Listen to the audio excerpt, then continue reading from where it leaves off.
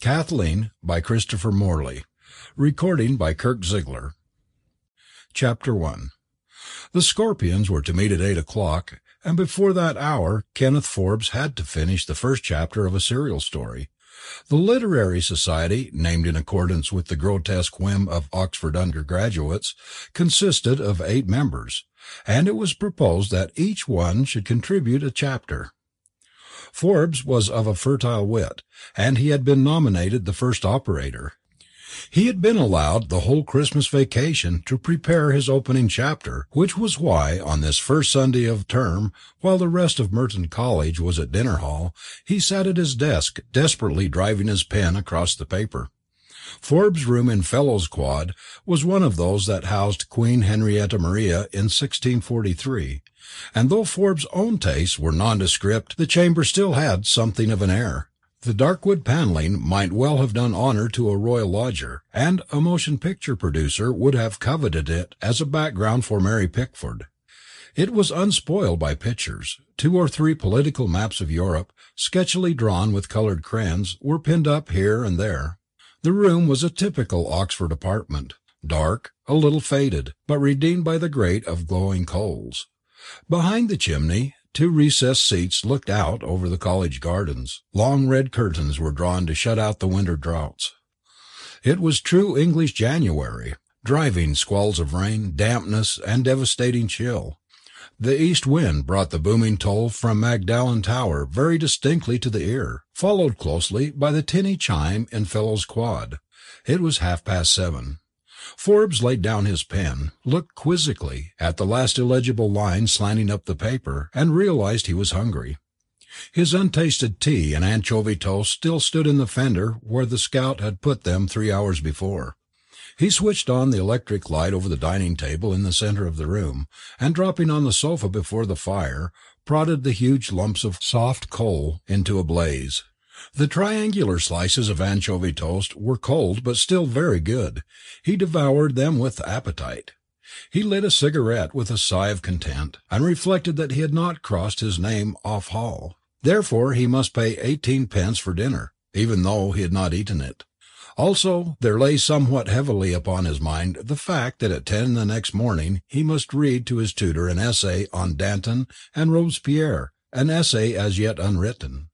That would mean a very early rising and uncomfortable chilly session in the college library, a dismal place in the forenoon. Never mind. First came a jolly evening with the Scorpions. The meetings were always fun, and this one, coming after the separation of 6 weeks' vacation, promised special sport. Carter was down for a paper on Rabelais. King would have some of his amusing ballads and rondeaus. And above all, there would be the first chapter of the serial, from which the members promised themselves much diversion. It was too late now to attempt anything on Danton and Robespierre. He picked up a volume of Belloc and sat cosily by the fire. A thumping tread sounded on the winding stairs, then a faint click of a large metal tray laid on the serving table outside, and a muffled knock at the oak, the thick outer door which Forbes had sported when he came in at 6 to write his stint. He unfastened the barrier and admitted Hinton, the scout, who bore in a tray of edibles, ordered by Forbes from the college storeroom for the refreshment of his coming guests. Forbes, like most men of modest means, made a point of honour to entertain lavishly when it was his turn as host, and the display set out by Hinton made an attractive still life under the drop-light. A big bowl of apples and oranges stood in the centre, tin boxes from Huntley and Palmer, a couple of large iced cakes, raisins, nuts, and a dish of candied fruits ended the solids. There was also a tray of coffee cups and a huge silver pot bearing the college arms, flanked by a porcelain jug of hot milk. De Reszynski cigarettes, whiskey and soda, and a new tin of John Cotton smoking mixture completed the spread, which would be faithfully reflected in Forbes' battles or weekly bills later on. Young men at Oxford do themselves well, and this was a typical layout for an undergraduate evening. Hinton, a ruddy old man with iron-grey hair and very red bulby nose, was a garrulous servant, and after a tentative cough made an attempt at small talk. "I didn't see you at all to-night, sir." "No," said Forbes. "I had some writing to do, Hinton." "Oh, yes, sir," said Hinton, according to the invariable formula of college servants. A moment later, after another embarrassed cough, he began again. "Very wet night, sir. They say the towpath will be under water in another day or so."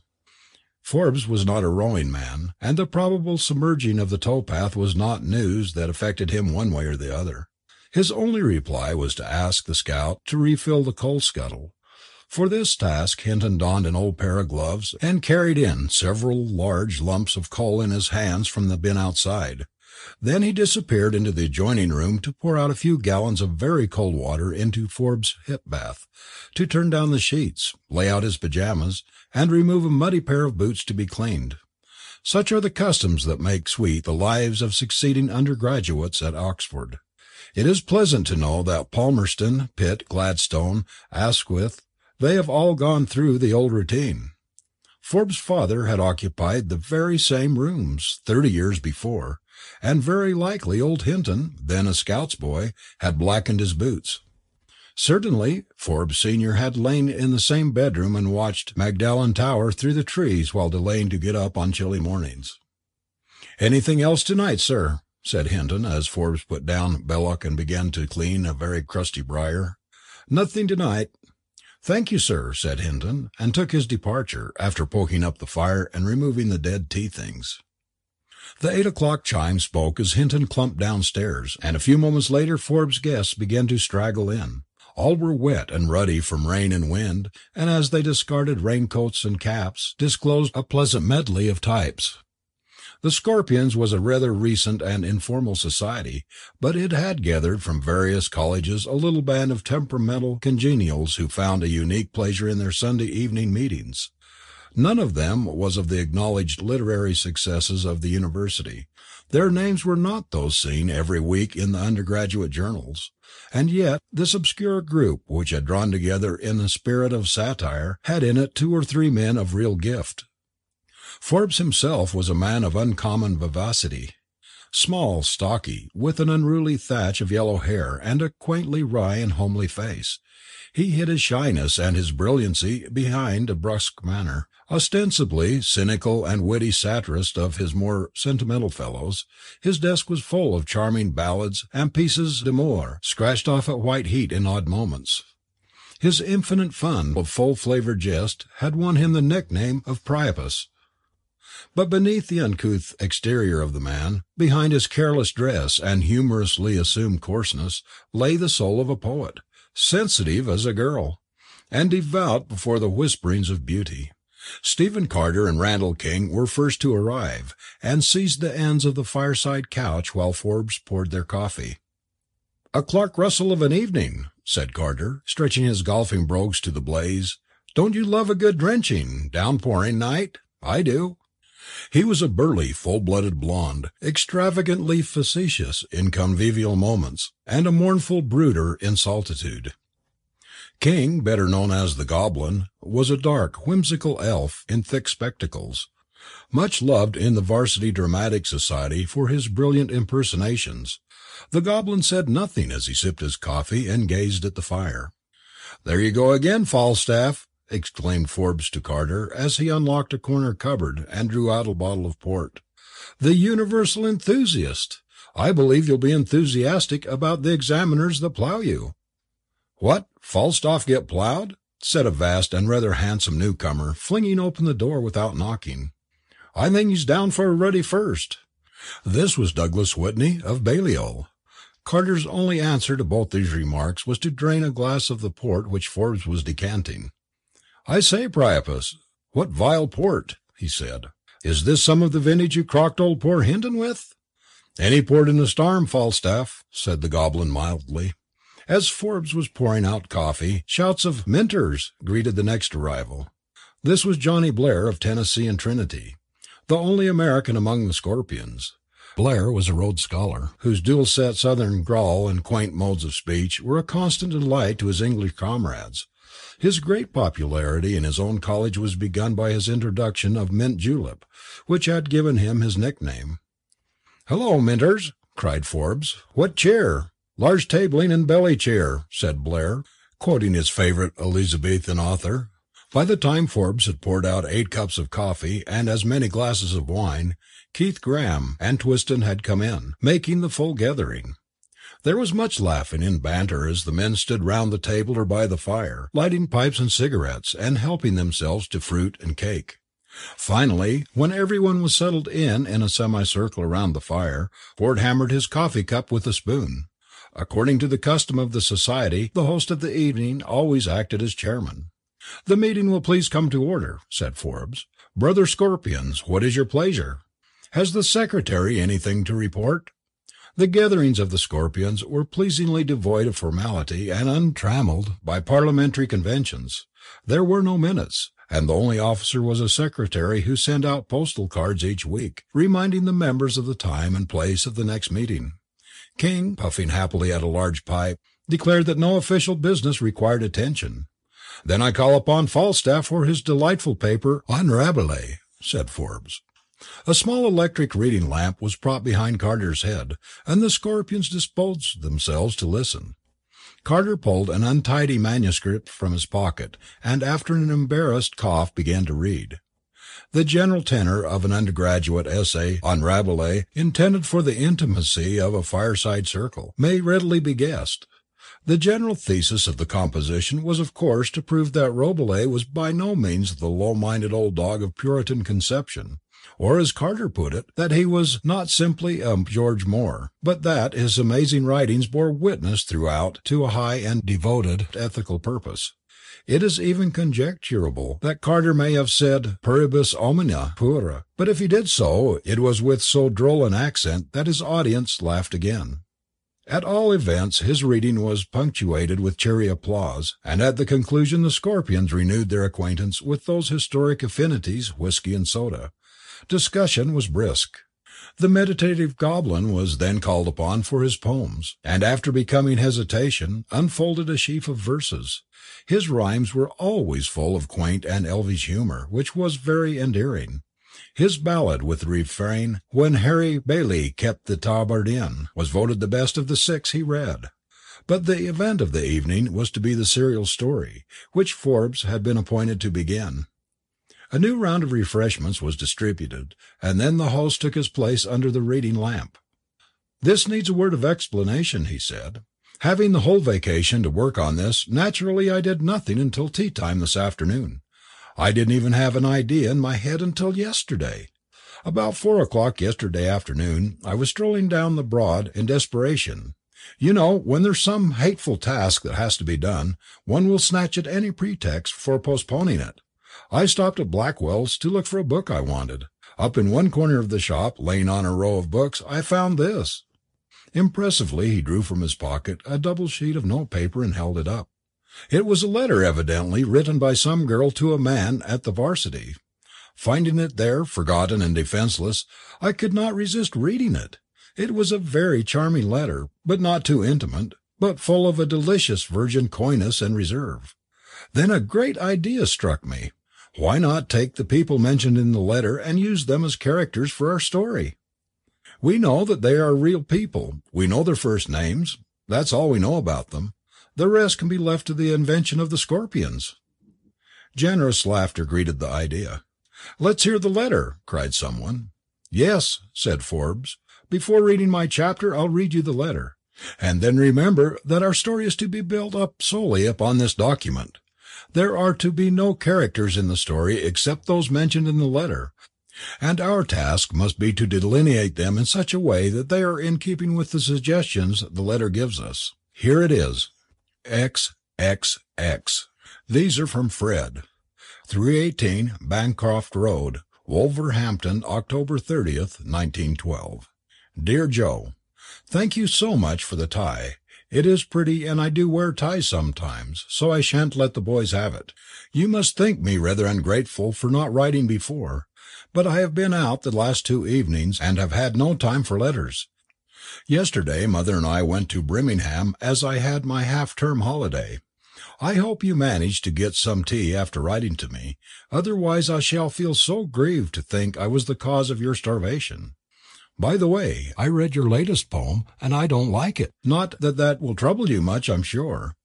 The idea isn't at all bad, but that's all I like about it. I haven't a bit of news, and I've just found out it is too late to catch the post tonight, so you will have to wait a little longer for this precious letter. It will be precious, won't it? Charlie has just come home from his class, so I must bring his food to him. Daddy's lumbago is better, I'm glad to say. Good night, and many thanks. I remain yours, Kathleen. Excuse this scrawl, but the pen's groggy. A moment of silence followed the reading of the letter. Joe's a lucky boy, said Whitney. She's a darling. The letter doesn't tell us much, said Forbes, as he handed it around for examination. But more than you might think. Before writing my chapter, I summarized the data. Here they are. 1. Joe. He's a member of the varsity who writes poetry. Either it's published in some magazine or he sends it privately to her. The blighter has sent Kathleen a tie of some kind, probably a scarf with his college or club colors. He's got as far as the plaintive stage. He tells her that he's going without his tea just to write to her. Probably a half a dozen crumpets and 4 cups of tea were simmering inside of him as he wrote. So much for Joe. I'll wager he's a Rhodes Scholar. 2. Kathleen. I put her at 17, and, as Whitney says, she is a darling. She's at school still. She's adorably sane. She doesn't care for Joe's yowling poetry. Probably he writes Verlaine kind of stuff, or free verse, or some blither of that sort. She has younger brothers, the boys, and she helps her mother run the house. I think she likes Joe better than she cares to admit. See the touch of coquettishness where she says, "It will be precious, won't it?" And how adorably she teases him in those 4 crossed marks. These are from Fred. Gad, I'm jealous of Joe already. 3. Fred. I think he's the older brother, probably recently left the varsity, a friend of Joe's perhaps. 4. Charlie is one of the younger brothers. He goes to some kind of night school or gymnasium. Probably an ugly little beggar. Why doesn't he get his food for himself? 5. The mother. I don't know anything about her, except that she went to Birmingham with Kathleen. 6. The father. Has lumbago. One thing you don't mention, said Graham. It's an easy run from here to Wolverhampton on a motor bike. Rather a sell if Joe should turn out a boxing blue, and mash us all into pulp for bagging his letter, said Whitney. There was a general laugh at this. Whitney was over 6 feet, rowed number 5 in the Balliol boat, and he was nicknamed the Iron Duke for his muscular strength. Go on with your chapter, Priapus, said the goblin. Chapter 2. When Forbes had finished, there was a general laughter and applause. The whimsical idea of building a tale around the persons of the letter was one which his playful mind was competent to develop, and he had written a deft and amusing introduction. Taking Joe as his subject, he had sketched that gentleman's character with a touch of irony. He had made him a Rhodes Scholar from Indiana, evoking good-natured protest from Minsters, and had carried him on a vacation to Guildford House, a small hotel in London much frequented by Rhodes Scholars. There he had made him meet Kathleen, who, with her mother, was staying in London for a few days. Forbes had a taste for brunettes, and in his description of the imagined Kathleen he had indulged himself heartily. He found her to be 17, slender, with that strong slimness that only an English girl achieves, with a straight brown gaze and abundant dark chestnut hair. She was captain of her school hockey team, it seemed. She was good at tennis and swimming and geometry. She had small patience with poetry and sentiment. But within the athletic and straightforward flapper Forbes thought he saw the fluttering of a deeper womanhood, the maiden soul erecting a barrier of abrupt common sense about itself to conceal the shy and sensitive feelings that were beginning to blossom. Such at any rate was Kenneth Forbes' psychoanalysis, and he developed his chapter toward a climax where Kathleen and Joe were left walking in Regent's Park, and the next author would find some difficulty in knowing how to proceed with the second installment. "Well done indeed," cried Blair, as Forbes laid down his manuscript and reached for his pipe. There was a general murmur of assent as the men got up to stretch and talk. Someone punched the coals into flame, and the bowl of fruit was passed round. "Who's to write the next chapter?" asked Graham. "Let Falstaff do it," cried Blair. "He's the sentimentalist. But go easy on poor Joe. You know all Rhodes Scholars don't come from Indiana. Have a heart." "Do whatever you like to Joe," cried Forbes. "But be careful with Kathleen. She's adorable. I'm going to write a ballad to her and mail it to her anonymously." "I wish there was some way to get hold of her picture," said Keith. "Her picture?" said Graham. "Nonsense. Why not see the flapper herself? I'm going to bike over there on my Rouge, herb around till I find the street, and then skid like hell right into her doorstep. I shall lie there in mute agony until I'm carried indoors." "I say now, that's no fair," cried Forbes. "I discovered her. Just because you've got a motor bike, you mustn't take an advantage." "Look here," said the Goblin, mildly speaking from a blue cloud of Murray's mixture. "We must all sign a protocol, or a mandamus, or a lagniappe, or whatever you lawmen call it, not to steal a march. I think we'd all like to meet the real Kathleen, but we must give a bond to start fair and square, and nobody do anything that isn't authorized by the whole club." "Right-o!" cried several voices. "All right, then," said the Goblin. "Fill glasses, everyone, and we'll solemnize the oath. Brother Scorpions, I do you to wit that we all, jointly and severally, promise not to take any steps toward making the acquaintance of said Kathleen until so authorized by the whole society, so help me God." They all drank to this with some chuckles. "What a lark if we could get Kathleen down for 8's week," said someone. "Very likely Joe will have her here," said Whitney. "You seem to forget that he's been rowing this course for some time." They all scowled. "I wonder how many members of the varsity are called Joe?" Keith asked. "About 300, I dare say," said Falstaff. "I tell you what we might do," said Forbes. "When the yarn's finished we can send it to her, explain just how the whole thing happened, and ask permission to call. She's got a sense of humour, I'll swear." "Balmy," retorted Falstaff. "She'd probably be frightened fed because you bagged her letter." "'S a hell of a thing to do, crib a lady's letter." "It's a hell of a thing to do to leave it lying around," cried Forbes, impenitent. "No quarter for Joe bags. Let the punishment fit the crime." "Well, you chaps, I've got to sheer off," said Whitney. "It's nearly 11, and I've got an essay on the stocks." "Cheero, Priapus. I've had a ripping time." "Arfamo!" cried Forbes. "Who's to do the next chapter, and where do we meet next week?" "Falstaff," said several voices. "Why not do 2 chapters a week?" said Carter. "I'll do one, and Goblin can do another. Let's meet in my rooms." This was agreed to, and after much scuffling with great coats and scarves, the guests tramped off down the stairs and out into the rainy quad.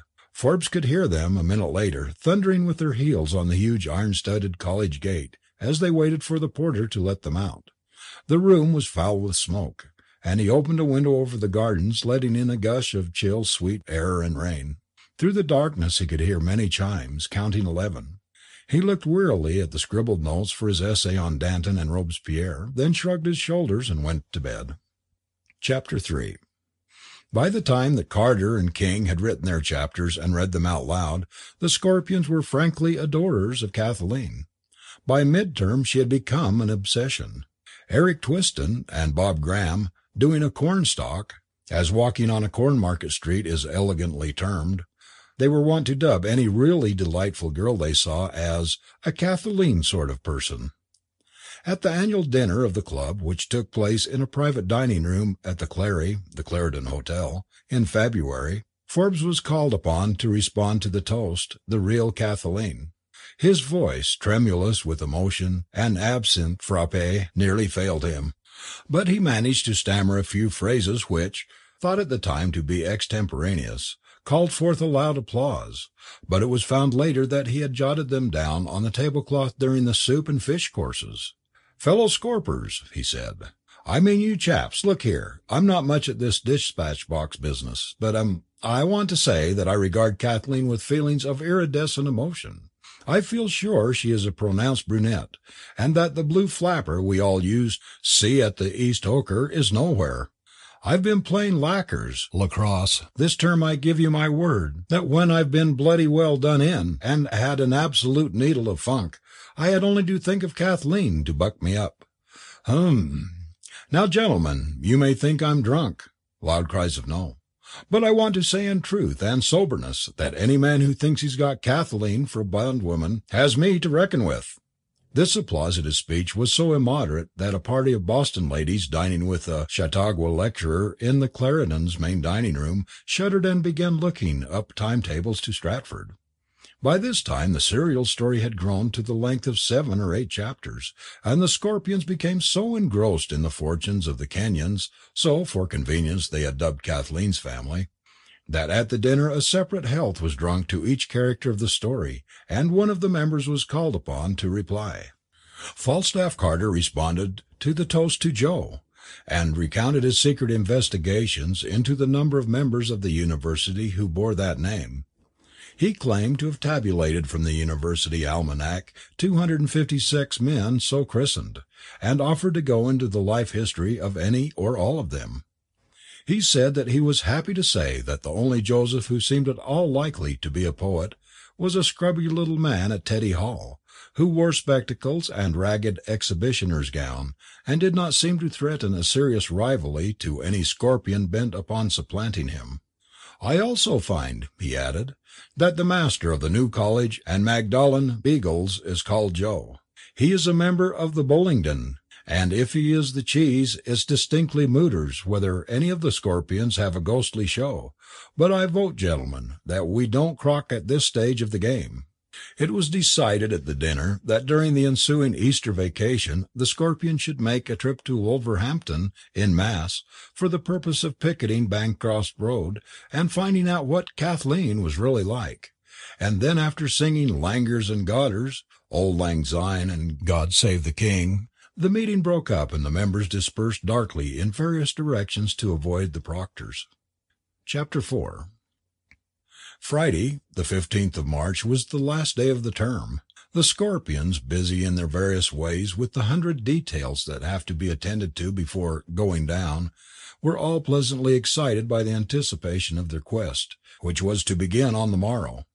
Carter shaking hands with the warden of New College in the college hall, a pleasant little formality performed at the end of each term, absent-mindedly replied "Wolverhampton" when the warden asked him where he was going to spend vacation. He was then hard put to avoid a letter of introduction to the vicar of St. Philip's in that city, an old pupil of the warden. King, bicycling rapidly down the greasy Turl with an armful of books, collided vigorously with another cyclist at the corner of the High. They both sprawled on the curb, bikes interlocked. "My God, sir!" cried the Goblin. "Why not watch where you're going?" Then he saw it was Johnny Blair. "Sorry, Goblin," said the latter. I was thinking about Kathleen." "So was I," said King, picking up his books, and in defiance of the University Statute of 1636, still unrepealed, which warned students against frequenting dicing houses, taverns, or booths where the nicotian herb is sold, they went into Hedderly's together to buy tobacco. After breakfast the next morning, they were all in cabs on their way to the Great Western Station.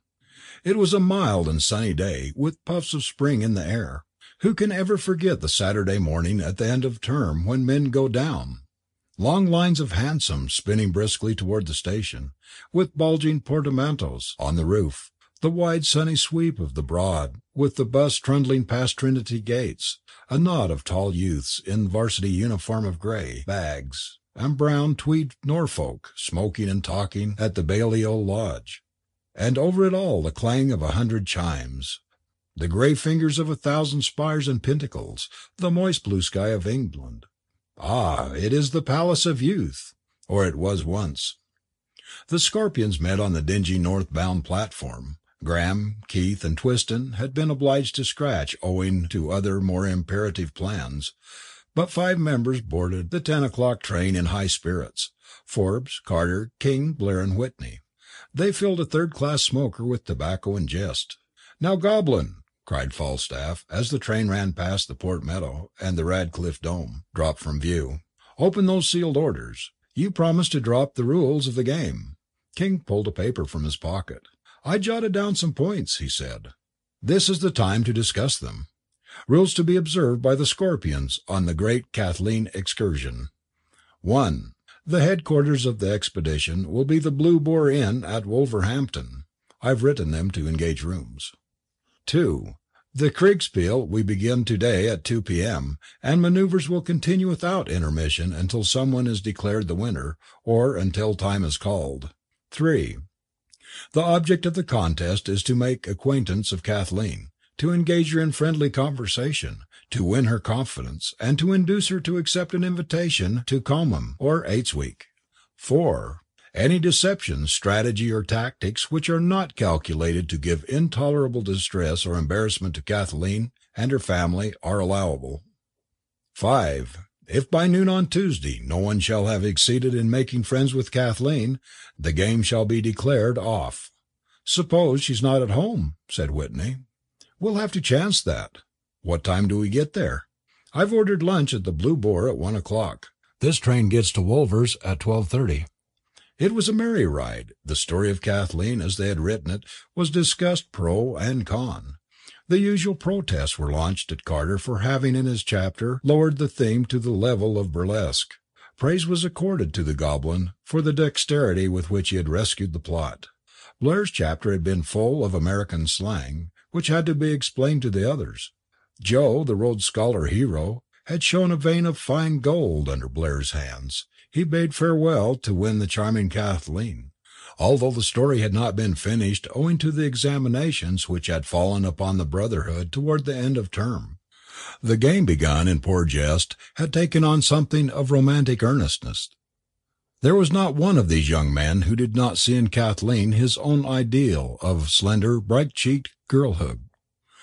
And when the train pulled into Wolverhampton, they tumbled out of their smoking carriage with keen expectation. Chapter 5. Perhaps the best way to pursue the next episodes in the quest is in the words of Johnny Blair, the Rhodes Scholar, who jotted down some notes in a journal he kept. We got to Wolverhampton, 12:25 Ingersoll time. Had a jolly trip on the train. All the Scorps laying bets as to who would be the first to meet Kathleen. I lay low, but did some planning. Didn't want to let these English blighters get ahead of me, especially after all the ragging Indiana Joe got in the story. Train stopped at Birmingham at noon. My tobacco pouch had run empty, and I hopped out to buy some Murray's at the newsstand. Saw the prettiest flapper of my life on the platform, the real English type. Tweed suit, dark hair, grey eyes, and cheeks like almond blossoms. She had on a blue tam o' shanter, loveliest figure I ever saw, perfect ankle, the usual heavy brogues on her feet. Why do English girls always wear woolen stockings? Was so taken with her, I almost missed the train. She got into a third-class compartment further up the train. The others were all bickering in the smoking carriage, so they didn't see her. I scored over the rest of the crowd when we got to Wolvers. They'd all brought heavy portmanteaus containing all their vacation baggage. My idea was to go light when chasing the Grail. I had only my rucksack, left rest of my stuff at Cole, to be forwarded later. While the other chaps were getting their stuff out of the goods van, I spotted Miss Flapper getting off the train. She got into a hansom. Just by dumb luck I was standing near. I heard her say to cabby, 318 Bancroft Road. Lord, was I tickled! I kept mum. Most of the fellows took cabs on account of their luggage, but Goblin and I hoofed it. Wolverhampton seems a dingy place for Kathleen to live. Fine old church, though, and lovely market-place. We kept our eyes open for Bancroft Road, but saw no sign. When we got to the Blue Boar, lunch was all ready for us in the coffee-room. Landlord tickled to death at our arrival. Wonderful cheddar cheese and Archdeacon ale. We made quite a ceremony of it. All drank to Kathleen's health, and on the stroke of 2 we got up from the table. All the others beat it off immediately in different directions, looking for Bancroft Road, I expect. I had an idea that more finesse would be needed. I started off with the others, then pretended I had left my pipe and came back to the Boar. I was going to look up the town directory to find Kathleen's name. Knowing the address, that would be easy. But there was Goblin doing the same thing. We both laughed and looked it up together. The name 318 Bancroft Road was Kent, Philip Kent, F.S.A., a Fellow of the Society of Antiquaries. I suppose the book put him down as an antiquarian, Kathleen's father evidently. Goblin disappeared in that noiseless way of his, and I lit a pipe and pondered. The fellows had been full of wild suggestions as to what they would do when they got to 318 Bancroft Road. One was going to be a book agent and get into the house that way. Another said he would be a grocer's man and make friends with the cook. Someone else suggested dressing up as a plumber or gas man, and going there to fix some imaginary leak. Knowing that the Kents were not fools, I imagined it wouldn't be long before they'd get wise to the fact that a bunch of dreadnoughts was picketing the house. Probably they'd put the police on them. Also, there's nobody harder to disguise than an English varsity man. He gives himself away at every turn. If Fred was around, he'd sure to smell a rat. One of those chaps would be likely to fake himself up as a plumber, and get in the house on some pretext or other, still wearing his wristwatch. I thought it wouldn't be a bad idea to stay away from Bancroft Road for a while and try to pull wires from a distance. The Blue Boar Inn, a very nice old house, by the way, looks out over old Wolverhampton marketplace. In one corner of the square I had noticed a little post office. You can send a telegram from any post office in England, and I thought that would be my best entering wedge. The word antiquarian in a directory had given me a notion. On a blank I composed the following message after some revisions. Miss Kathleen Kent, 318 Bancroft Road, Wolverhampton. My friend of John Blair of Trinity, now in Wolverhampton, for historical study, staying at Blue Boar, nice chap, American. May he call on you? If so, send him a line. Sorry can't write, hurt hand playing soccer. Love to all, Joe. This was taking a long chance, but was the best move I could think of. I asked the lady behind the counter to mark the telegram as though it came from Oxford. She said she could not do so, but I happened to have a 5-bob piece in my pocket, and that persuaded her. I convinced her that it was a harmless joke. I didn't see that there was anything further to be done immediately. If the telegram brought no word, I should have to think up something else. In the meantime, if I was to pose as an antiquarian investigator, I had better get up some dope on history of Wolverhampton. I poked about until I found a bookshop, where I bought a little pamphlet about the town, and studied the map.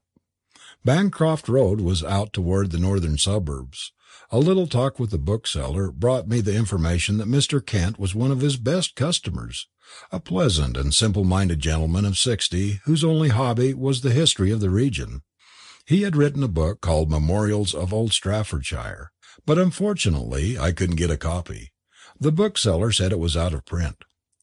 Then I went to have a look at St. Philip's Church, the fine old Norman pile with some lovely brasses and crusaders' tombs. There I had a piece of luck, fell in with the vicar. One of the jolly old port wine and Knickerbocker sort. An old Oxford man, as it happened. I pumped him a little about the history of the church, and in his delight at finding an American who cared for such matters, he talked freely. Why, he kept on saying, with a kind of pathetic enthusiasm, I thought all you Americans were interested in Standard Oil and tinned beef. Finally, he invited me over to the vicarage for tea. As I sat by his fire and ate toasted muffins, I couldn't help chuckling to think how different this was from the other Scorpions' plan of attack. They were probably biting their nails up and down Bancroft Road, trying to carry the fort by direct assault. It's amazing how things turn out. Just as I was wondering how to give the conversation a twist in the right direction, the vicar said, If you're really interested in the history of this region, you should certainly have a talk with old Mr. Kent. He's our leading antiquarian, and knows more about the Stour Valley than anyone else. He says there was a skirmish fought here in 1645 that all the books have overlooked. The Battle of Wolverhampton, he calls it. He wrote a little pamphlet about it once. I assured the good parson that my eagerness to know more about the Battle of Wolverhampton was unbounded. I nearly spilled my tea in my excitement. Is that Mr. Kent of 318 Bancroft Road? I asked. Yes, answered the vicar. How did you know? They told me about him at the bookshop. I explained that I was in Wolverhampton for a day or so only, and finally the excellent man came across with the suggestion I was panting for. Well, he said, as it happens, I have 1 or 2 calls to make in that direction this evening. If you care to have me do so, I'll speak to Mr. Kent about you, and he can make an appointment. You said you were stopping at the Blue Boar? I thanked him with much warmth, and his eyes twinkled. My dear fellow, he said, your enthusiasm does you great credit. I wish you all success in your thesis. I got back to the Boar, feeling that I had done a very good afternoon's work indeed. Chapter 6. The Scorpions, continues Blair's diary, were all very merry at dinner that night, particularly at my expense. I was the only one who had not been out to Bancroft Road to look over the ground. Apparently they had had a very cheery time. "Well, Falstaff, what luck?" I asked Carter. "Splendid," he replied. "The local butcher has given me a job, and I'm going to call there for a meat order tomorrow morning." "What?" shouted someone. "On Sunday? Not likely." I knew mighty well that Carter would not concoct anything as crude as that, and wondered what devilry he had devised. "I noticed that 2 telegrams were delivered at the house this afternoon," said Forbes, in a quiet, non-committal kind of way. "Perhaps Joe is on his way here," said I. "If so, good night." As I spoke, I wondered rather anxiously what the other telegram could be. "Well, we saw her anyway," said Whitney, "and she's marvellous. She wears a blue tam o' shanter and has an ankle like a fairy tale. We saw her walk down the street." "That's nothing," I retorted. "I saw her hours ago. She was on the train with us from Birmingham this morning." This started a furious wrangle. They said I hadn't played fair, as the contest didn't begin until 2 o'clock. My point was that I had not transgressed the rules, as I had done nothing to profit by my accident in seeing her first. "I couldn't help seeing her, could I?" I asked. "You could have too, if you hadn't been all frowsting over tidbits in the train. And after all, I didn't know it was Kathleen. I only suspected it." I changed the conversation by asking where Goblin was. No one had noticed before that he hadn't turned up. This was a bit disconcerting. I secretly thought him the most dangerous competitor. He has a quiet, impish twinkle in his eye, and an unobtrusive way of getting what he wants. However, the others scoffed at my fears. Although they all talked a great deal about the amusing time they had, I could not gather that they had really accomplished much. Forbes claimed to have seen Fred, and he said he looked like a rotter. We drank Kathleen's health a couple of times, and then the other 3 sat down to dummy bridge. I slipped away to the public library, partly to get some more of my antiquarian information about Wolverhampton, and partly because I knew my absence would disquiet them. I found the library after some difficulty. In the large reading room I hunted up some books of reference, but to my disappointment Mr. Kent's volume was out. Looking round for a place to sit, the first person I saw was the Goblin, bent very busily over a book and making notes on a pad of paper. I leaned over him. "Hello, Goblin," I whispered. "Getting ready for a first?" He started, and tried to cover his volume with a newspaper, but I had seen it. It was a cookbook. "That's a queer kind of fiction you're mulling over," I remarked. "I'm looking up a recipe for stuffed eggs," said the Goblin without a quiver. "Our common room steward does them so poorly." "Well, don't let me interrupt you," I said. I sat down in a corner of the room with a volume of the Britannica. When I next looked up, the Goblin was gone. As usual, I wasted my time with the encyclopedia. I got interested in the article on wages, warts, weather, Wordsworth, and worms. By the time I got to Wolverhampton, it was closing time. I did just seize the information that the town was founded in 996 by Wulfruna, widow of the Earl of Northampton. Then I had to leave. I got back to the Boar about 10:30. The coffee room was empty. The landlord said that Whitney and Forbes were out, but that Mr. Carter had gone upstairs. Falstaff and I were rooming together, and when I went up I found him reading in bed. "Hello, Wulfruna," he said as I came in. Evidently he, too, had been reading up some history. Just as I got into bed he fell asleep, and his book dropped to the floor with a thump. I crept quietly across the room and picked it up.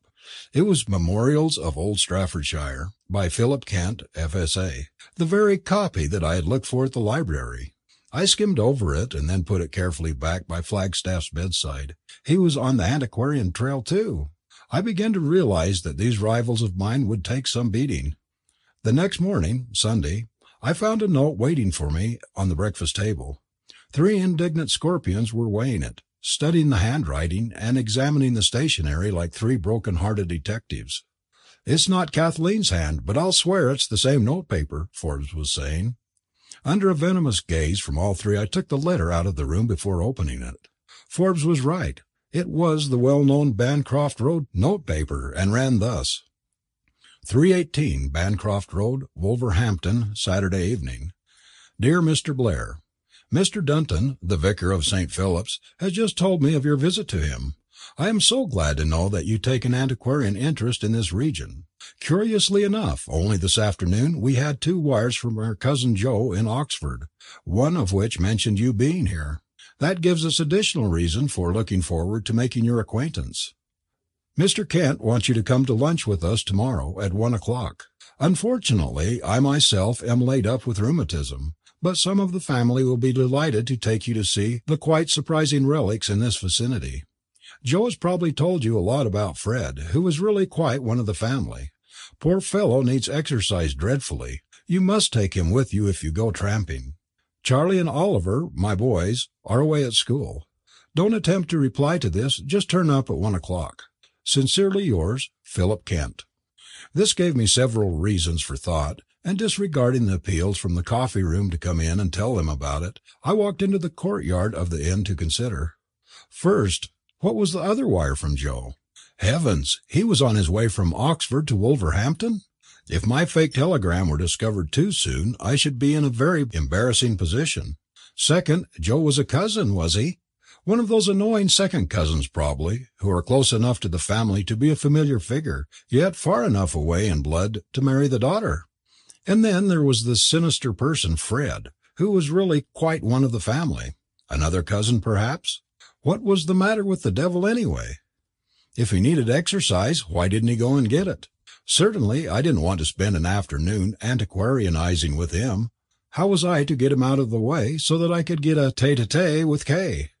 I could see that if this game was going to be played through successfully, it must be played with some daring. 2 jours de la danse, I thought, and let breakfast go hang. Moreover, my sudden disappearance would help to demoralize my rivals. I stuck my head into the breakfast room where Priapus was just dishing out the bacon and eggs. In that instant it struck me again that the goblin was not there. I cried, "Ye gods!" in a loud voice, and slammed the door behind me. As I ran out of the front door, I laughed at the picture of their disconcerted faces. My idea was to lure Fred away from Bancroft Road at all hazards. This could only be done by another telegram, and as it was Sunday, the railway station was the only place to send one from. It was a beautiful, clear morning, and I hurried through the streets with exultation, but also with a good deal of nervousness as to the outcome of this shameless hoaxing. At any rate, I thought, I may as well live up to my privileges as an irresponsible American. The great Kathleen excursion was beginning to take on in my mind the character of an international joust or tourney. At the station, or at the depot as one would say at home, I sent the following message: Frederick Kent, 318 Bancroft Road, Wolverhampton. Unavoidably detained. Oxford hurt leg playing soccer. Wish you could join me at once. Urgent. Joe. I got back to the Boar in time for a cold breakfast. None of the others was there. I ate with my antiquarian notes on Wolverhampton propped up against the coffee pot. I was determined that Mr. Kent should find me as intelligent as possible. There was nothing to be done before lunchtime. I read Mr. Kent's letter over several times, and I must confess that the mention of that other wire from Joe worried me a great deal. Just how far the telegram I had just sent might conflict with the facts as known to the Kents, I could not surmise. I could only trust to luck and pray for the best. I learned from the chambermaid that the goblin had come in very late the night before, and had gone out at 6 a.m. That bothered me almost more than anything else. Finally, after hanging around the empty coffee room a while, I got nervous, and determined to go to morning service at St. Philip's. There would be plenty of time to get out to Bancroft Road afterward, and perhaps Kathleen would be at church and I could get a distant view of her. I walked round to the church. Service had begun, but I went in and sat down at the back. During a hymn, I took a good look round. To my horror, I saw in a pew a few feet in front of me a young person whose robust outline seemed familiar. I looked again. It was Falstaff Carter, in the get-up of a curate. Trembling with indignation, I crept out of the church. I hardly dared speculate on what low device he had planned for winning his way into the sanctum. At any rate, I thought, I am fixed for lunch. Once I get there, I guess I can gain ground as fast as any pseudo-curate. I ran over my antiquarian data another time. It was 12:30, and I was just brushing my hair for the third time, preparatory to starting for Bancroft Road, when the chambermaid came to the bedroom door. "This note was just left for you, sir." I tore it open. Bancroft Road, Sunday morning. My dear Mr. Blair, I'm afraid you will think it very strange, but owing to a sudden domestic disarrangement, will you come to supper this evening instead of to luncheon? I am exceedingly embarrassed to have to make this change, but, to be quite frank, one of our maids has been taken ill, and our luncheon to-day will have to be a haphazard affair. We are also rather distressed by strange news from our cousin at Oxford. But we shall be very happy to see you at supper time, 7 o'clock. Cordially yours, Philip Kent. It came over me that this was pretty dirty work we were putting up on the poor gentleman, and I suddenly felt thoroughly ashamed of myself. I don't know whether any of the others came back to the Boar for lunch or not. I put on my cap and went for a long walk in the country, out toward Tettenhall Wood. I didn't come back until tea time. Chapter 7. As Johnny Blair approached number 318 Bancroft Road a little before 7 o'clock that bland March evening, he bore within his hardy breast certain delicacies, remorses, doubts, and revulsions. But all these were transcended by his overmastering determination to see this superb and long-worshipped maiden near at hand. Bancroft Road proved to be a docile suburban thoroughfare, lined with comfortable villas and double houses, each standing back a little from the street with a small garden in front. A primrose-coloured afterglow lingered in the sky, and the gas-lights along the pavement still burned pale and white. Just as the road scholar passed number 302, he saw a feminine figure running down the steps of a house 50 yards farther on, across the pavement, and drop a letter into the red pillar box standing there. Even at that distance he distinguished a lively slimness in the girl's outline that could belong to no other than the incomparable Kathleen. He hastened his step, casting hesitance to the wind, but she had already run back into the house. It would have added to the problems Mr. Blair was pondering could he have read the letter which was just dropped into the post-box. Perhaps it will somewhat advance the course of the narrative to give the reader a glimpse of it. 318 Bancroft Road, Sunday afternoon. Dear Joe, goodness knows what has happened to this usually placid house. Never again will I complain to you that there's no excitement in Wolverhampton. I got home from Birmingham yesterday noon, and ever since everything has been perfectly absurd. I can only believe you have gone balmy. First comes your wire about Mr. Blair, and your having hurt your arm playing soccer. What can you have been doing at soccer I can't conceive. I suppose it was a mistake for hockey, or else some kind of twit. Well, I couldn't see what I could do to help a historical student, but I showed Dad the wire, and the old dear said he would write Mr. Blair a line.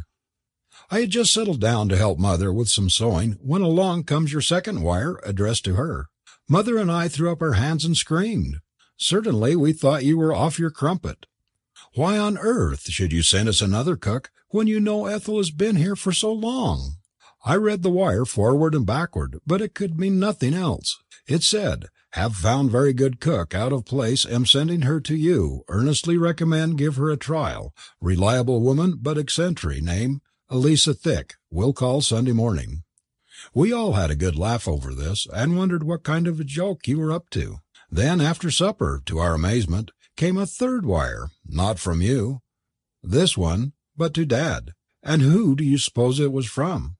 The Bishop of Oxford, if you please. Dad was so flustered. You know how telegrams excite him. They offend all his antiquarian instincts. Well, the Bishop said, "I am sending my favourite curate to call on you. Magnificent young fellow, excellent family, very worthy chap, will be in Wolverhampton a day or two. Anxious to have him meet your family." Well, this rather flabbergasted us, but Dad took it rather as a matter of course, after the first surprise. Well, he used to know the Bishop well. In fact, he dedicated his book to him. "Quite all right, my dear," Dad kept saying. "I dare say the young man has some antiquarian problems to talk over. Too bad I'm so crippled with rheumatism." After supper along came Mr. Dunton, and began to talk about a charming young American who had been calling on him, and who did prove to be but your friend Mr. Blair, who had been quite put out of our minds by later telegrams.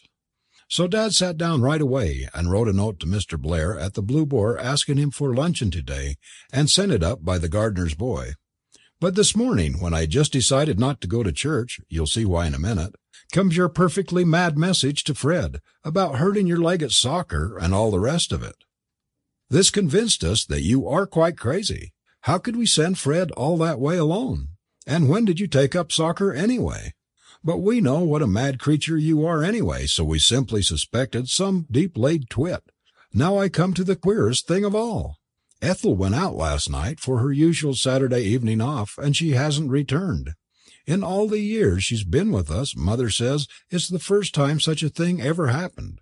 And before breakfast this morning, up turns this Eliza Thick person of yours, with a note from Ethel to say that she was sick, but that her friend Eliza would see us through for a day or so.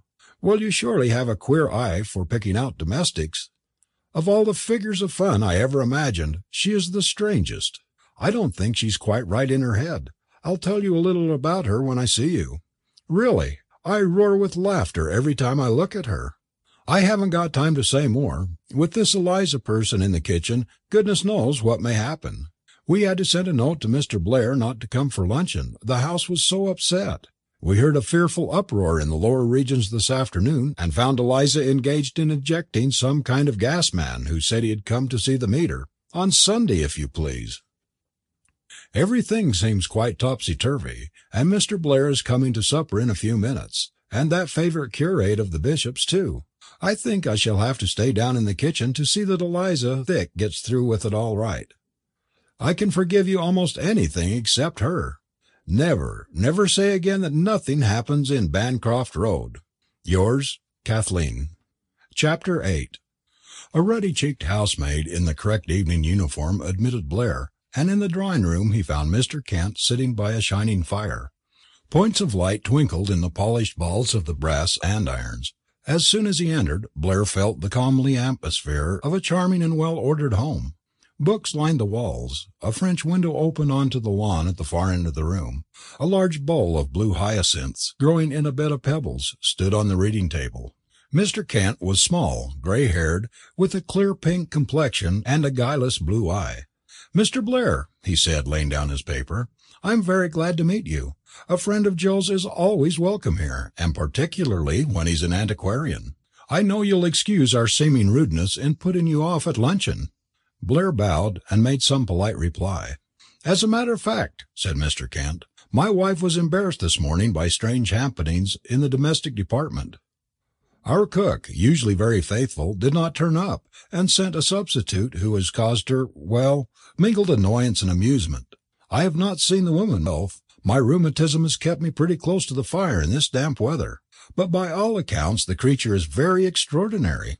Well, you are not interested in that, of course. It's very pleasant to meet a fellow antiquarian. How did you happen to visit Wolverhampton? We have quite a number of unusual relics in these parts, but they are not so well known as they should be." "To tell the truth, sir," said Blair, "it was your book, which I came across in the college library. I was particularly interested in your account of St. Philip's Church, and I made up my mind that I ought to see it. You see, we in America have so little antiquity of our own that these relics of old England are particularly fascinating to us." Quite so," said Mr. Kent, rubbing his hands with pleasure. "Magnificent! Well, it's certainly a delight to hear you say so. After supper we will dismiss the ladies and have a good crack. There are some really startling things to be learned about Wolverhampton in Anglo-Saxon times. You know the town lay along the frontier that was much harried by the Danes, and Edward the Elder won a conspicuous victory over the invaders at Tettenhall, which is a village very near here." "Yes," said Blair, "I walked out there this afternoon." "Did you, indeed? Well, that was proof of your perspicacity. You may recall that in my book I referred to the battle at Tettenhall." "That was in 910, was it not?" queried Blair, adroitly. "Precisely. It is mentioned in the Anglo-Saxon Chronicle." "Edward the Elder died in 924, didn't he?" asked the ruthless American. "About that time, I think. I don't remember exactly. Upon my word, Mr. Blair, you have taken up history with a true American efficiency. I do wish that our young men had the same zeal. I am happy to say, however, that I am expecting a young cleric this evening, a protégé of the Bishop of Oxford, who is, I believe, also interested in these matters." Blair's heart sank, but he had no time to ponder, for at this moment Mrs. Kent and Kathleen came in. "My dear, this is Mr. Blair, Joe's friend from Oxford. We are great cronies already. My wife, Mr. Blair, and my daughter Kathleen. The young Oxonian suffered one of the most severe heart contusions known in the history of the human race. It was a positive vertigo of admiration. This was indeed the creature he had seen on the railway platform, a dazzling blend of girl and woman. The grotesque appellation "flapper" fled from his mind. Her thick, dark hair was drawn smoothly across her head and piled at the back in a heavenly coil. Her clear grey eyes, under rich brown brows, were cool, laughing, and self-possessed. She was that most adorable of creatures, the tweenie, between girl and woman, with the magic of both and the weakness of neither. Blair could not have said how she was dressed. He only saw the arch face, the intoxicating clearness of her skin, the steady, friendly gaze. "How do you do?" he said, and remembering English reticence, hesitated to put out his hand, then cursed himself for not having done so. Kathleen smiled and murmured, "How do you do?" "I am very glad to see you," said Mrs. Kent. "Do tell us what that crazy Joe has been up to. Did Mr. Kent tell you that we've had 3 telegrams from her?" Blair felt the room twirl under his feet. How one little pronoun can destroy a man! In his agony he saw Mrs. Kent and Kathleen sit down on the big couch, and painfully found his way to a chair. I beg your pardon," he stammered.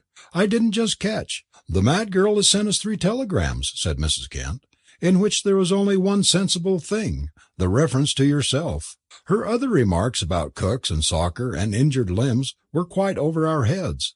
With a dull sense of pain, Blair felt Kathleen's bright eyes upon him. "Yes, Mr. Blair, is she ragging us? Or have the girls at Maggie Hall taken up soccer?" said a clear voice, every syllable of which seemed so precious and girlish and quaintly English that he could have clapped his hands. He blessed her for her clue. Maggie Hall! In other words, Lady Margaret Hall, one of the women's colleges at Oxford. So Joe was, in American parlance, a co-ed. "Why, I believe they've been playing a little," he said desperately. "I think something was said about having his or her arm hurt in a rough game." "Her leg, too," said Mr. Kent. "In my time young girls didn't send telegrams about their legs. In fact, they didn't send telegrams at all." "Well, we are quite nonplussed," said Mrs. Kent. "Kathleen says Joe must have had a rush of humour to the head. She wired for us to send Fred down to her. Of course she has sent wires to Fred before, as a joke, but she must have known we couldn't send him so far alone. I suppose Joe has told you about Fred. He's quite one of the family." "Yes," said the distracted Oxonian. "He must be a fine fellow. I'm very anxious to meet him." There was a ring at the front door bell, and in a kind of stupor Blair realized that something, he hardly knew what, was about to happen. "The Mr. Reverend Carter," announced the maid. Blair had a keen desire to scream, but he kept his eyes firmly on the rug until he mastered himself. In the general movement that followed, he had presence of mind enough to seize a chair next to Kathleen.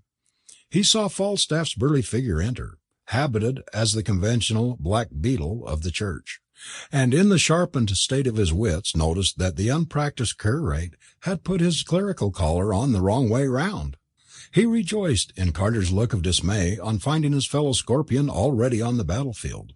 "Mr. Carter," said Mr. Kent, "this is Mr. Blair of Trinity." The two shook hands gravely, Blair determined to make use of his hard-won information to set Carter astray. "I know Mr. Carter by reputation," he said. "I've heard Joe speak of him in terms of great admiration." The curate looked worried, but tried to play safe. "Oh, yes, Joe," he said. "Splendid chap." Blair made haste to get back to the chair he coveted.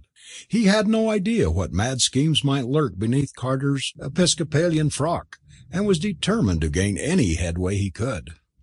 "It seems funny your coming to Wolverhampton," said Kathleen. "So few varsity men ever get here. But it's certainly a blessing for Dad. He'll talk antiquities with you as long as you like." "Are you interested in the subject?" asked Blair. "I'm afraid not," she laughed. "It's too bad Dad is so laid up with his lumbago. He'd love to walk you out to Tenton Hall and Boscobel to see his buried mounds." "How very interesting," said Blair. "A kind of private family cemetery?" "Oh dear, no," declared Kathleen in amazement. "Antiquities, you know, where the Danes buried themselves." "Oh, of course, of course. How I wish I could see them." "Are you fond of walking?" "Yes, when it isn't too muddy. It's been too wet lately to go out with Fred. He loves a good walk, but he's getting old and his rheumatism bothers him. "I dare say. He may have inherited that from your father?" "It's very common among Scotties," said Kathleen. "Oh, is your family Scotch?" said Blair, feverishly trying to be polite. "Our family?" queried Kathleen with a smile. "Heavens, no. I thought you were talking about Fred. You must see him. He's somewhere around." "I should love to meet him," Blair said. Kathleen went to the door and whistled. There was a scampering on the stairs, and a grizzled Skye terrier trotted into the room. Blair and Carter looked at each other sheepishly. Mr. Kent had been referring to his watch several times, and Blair began to suspect that something was wrong. But just then supper was announced. As they passed into the dining room, the American thought he noticed signs of agitation on the maid's face. He wondered secretly what the rest of the Scorpions were up to. Chapter 9. "Come, Mr. Blair," said Mrs. Kent. "You sit there, next to Mr. Kent, where you can talk about archaeology. Mr. Carter tells me he knows nothing about such subjects, so he will have to amuse Kathleen and me. What errands bring you to Wolverhampton, Mr. Carter?" inquired Blair, thinking to unmask his opponent's weapons as quickly as possible. Carter was a little staggered by this, but his effrontery was up to the test. "The bishop sent me down," he said, "to look over the surrounding parishes with a view to establishing a chapel in the suburbs." "How very interesting!" exclaimed Mr. Kent. "But surely this does not lie in the Oxford diocese?" "Quite true," said Carter. "The bishop had to get special permission from Parliament. An old statue of the 14th century, I believe." "Indeed, indeed," cried Mr. Kent. "How absorbing! My dear Mr. Carter, you must tell me more about that. I take it you are something of a historical student after all." "I'm afraid not, sir," replied Carter. "My studies in divinity have been too exacting to leave much opportunity." "But you must not believe Mr. Carter's disclaimers," said Blair. "I have heard of his papers before the Oxford Historical Society. He has a very sound antiquarian instinct. I think you would find his ideas of great interest." "We were speaking of the battle of the Danes at Tettenhall," observed Mr. Kent, turning to Blair. "I think that if Kathleen could arrange to take you out there, you would find the burial mounds of unusual interest. My dear, could you walk out there with Mr. Blair tomorrow morning?" Kathleen assented, but Blair noticed that she was not eating her soup. He also noticed that the maid in the background was seized with occasional spasms, which he was at a loss to interpret. "Did I hear you say Tettenhall?" ventured Carter. "That is the very place the bishop mentioned to me. He was particularly anxious that I should go there." "You must come with us by all means," said Kathleen. "Bravo!" said Mr. Kent, beaming genially upon the young people. "I wish I could go with you. You know they say Wulfruna, the widow of Earl of Northampton, who founded Wolverhampton, had a kind of summer place once near Tettenhall, and I claim to have located. By the way, my dear, what do you suppose has happened to the soup?" "I think that Eliza Thick has a heavy hand with the condiments," said Mrs. Kent. "You may take it away now, Mary." "As I recall, Wulfruna founded the town about 996, observed Blair. "I presume it takes its name from her?" "Exactly. Wulfruna Hampton. Really, Mr. Blair, your historical knowledge does you honour. I had no idea that Americans were such keen students of the past." Blair began to think that he had overplayed his hand, for he noticed that Falstaff was getting in some private conversation with Kathleen.